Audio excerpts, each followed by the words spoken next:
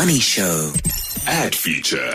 Heroes and Zeros with the editor of Orchids and Onions, Brendan Seary, with us this evening. I'm getting a little bit fed up of this feature featuring chicken licking ads all the time. Are they really that good, Brendan Seary, that everybody in the advertising industry seems to be just completely enraptured by Chicken Lickin's marketing campaigns? I think it's the new Nando's, isn't it? I think they've taken over Nando's top slot as the top cheeky, funny fast food brand anyway. And I think maybe, Bruce, it's because it is kind of wacky, off-the-wall type humor, and we do need a bit of humor at the moment in this country. I like it because this one particularly, it's quite funny, but the trick that often people miss, and I do think Nando's missed that, for many years, they made very funny ads, but they actually didn't have much of a proper marketing call to action. I know I've loved Nando's ads for years and hardly ever eat Nando's, so it doesn't work on me. But how much chicken licking are you consuming? Because judging by the ads, it's good. You know, when my kids were at home, we would have the occasional bit of KFC. And McDonald's, which was the company that produced the world's first all-meat Marie biscuit, with their first burgers that but really, Nando's wasn't really part of our lifestyle. But what I like about the Chicken Licken, it's funny, but at the same time, it gives a call to action, and it's retail advertising at the same time as it's brand advertising, and that's often quite difficult for people to get right. And they do it in this ad particularly well. Tee it up for me, because it's not particularly an audio ad, it's more of a visual ad, but it has good sound effects. So just tee it up for me and then we'll play it. Brendan? Yes. Oh, sorry, I was just saying, tee it up for me. Just paint the scene for me of the Bucky backfiring down the road. Backfiring and you know, sort of really overloaded. There are two guys sitting in the cab, and there's a massive brown bear sitting between them. And the whole premise of the ad, and the way they push it on social media, is saying, here's an ad you won't believe. And they're driving along. The driver says to his mate, he says, is it just me, or is there a bear sitting between us eating some Chicken Lickin' Easy Bucks popcorn special? Let's play it. Let's play it. We don't have to run through all of it. Let's play it, and then just we'll look at it afterwards.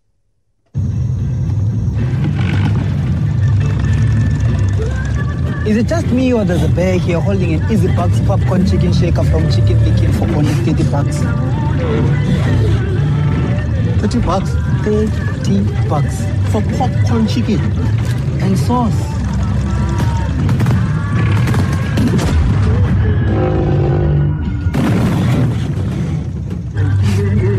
It's like a combo for popcorn chicken and sauce for only $30. A Chicken Lickin', $30. Yeah, I know. Okay.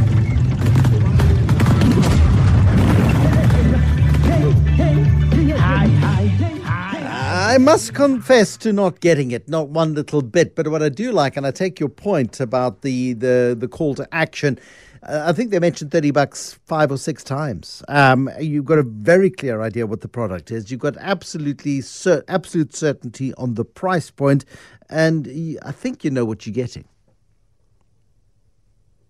You know, two guys driving through, it looks like the back of the Beyond in the desert somewhere, with a obviously non-South African brown bear sitting, but you can't believe that. But then at the same time, you can't believe that Chicken Lickin's giving you this kind of deal for $30, and it keeps on going, $30, $30, $30. And I think that's, you know, they make a gag of it, but I think that repetition will certainly get through to customers, and you know, it's a good deal.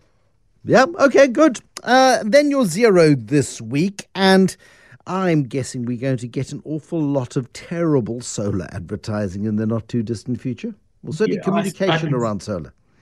Yeah, I think there's, you know, the reality is at the moment, Bruce, I mean, these are the kind of people that we journalists always have a love-hate relationship with, our PR people. And it's a love-hate relationship because, much as we may mock them and talk about, yes, they look, they are sort of generally blondes in short skirts at cocktail parties. It's a bit more than that the industry, but the opportunity now for what I could call ethical PR is huge, and the reason for that is that a lot of news outlets and platforms do not have the kind of staff that they used to 10, 15, 20 years ago. But they also need content. So there is a place for PR companies to provide content for people and for media outlets. But the way they should be doing it is not by trying to basically turn it into a different sort of an ad plug, because it's not going to get you any airtime and it's not going to get you any column centimeters in a newspaper if you do that, because the media owner is going to say, no, I'm not giving you free advertising. And the trick is to understand your client so well that you can tell their stories in such a way that it actually has value as proper editorial content. And there are PR companies out there that can do it, and they do it very well. And you will see, if you're looking, you will see these occasionally. Because they're not obvious, because these are generally PR companies who are run by ex-journalists who understand how to tell a story. And the company that annoyed me this last week is that it's a good story to tell. People are asking questions about solar power. What does it entail? What are the pros and the cons? And this agency, Tinqui PR agency in Cape Town, put out a release on behalf of their client, which is a company called, a company called Versify. Sorry, and what they were trying to do is to answer everybody's questions about solar, which could have turned into a really, really interesting piece, but it turned into just a straight up and down plug for Versify Solar. Going into their deals and how much they cost. So there's no news editor worth their salt would have run that story, which is a pity, because the trick in doing this kind of content is to position the brand really as a facilitator and as a source of knowledge. And if you do that properly, there will be very few news editors will be able to turn it down, because it will provide information which has value for your readers or your viewers, your listeners, and at the same time is not thinly veiled advertising. Yeah, and there's a very delicate balance between providing content that is useful, that is interesting, that happens to amplify the messaging of the particular client at play here, but the amount of dross. And I'm not sure that this is that interesting to people outside of our industry here, Brendan, but hey, it's you and me and everyone else is listening. But I just, there is so much dross. And I spend a fair amount of time each week saying to people, please just, if you're going to send me this stuff, take me off your mailing list, because you're wasting your time sending it to me. I know it's absolutely zero effort because I'm just a number on a list, but please stop. And please stop, and please stop, and then very soon end up in the junk mail file, because it's misdirected, miscalculated, and just badly thought about, and that's it's very, very weak that's indeed. The point, Bruce. I think that a lot of the agencies use a shotgun effort approach, and they then go to the client and say, "Look, I sent 17 journalists your release." They're not going to tell the client that 17 journalists spiked the release. Instead of saying, well, listen, we know what Bruce on 702 is interested in. We know him. We'll tailor make something for him. And they should be listening to your show. They should be listening to how you present things, the text that you have, and they should be crafting the release or the pitch in such a way that you go, gee, that sounds interesting.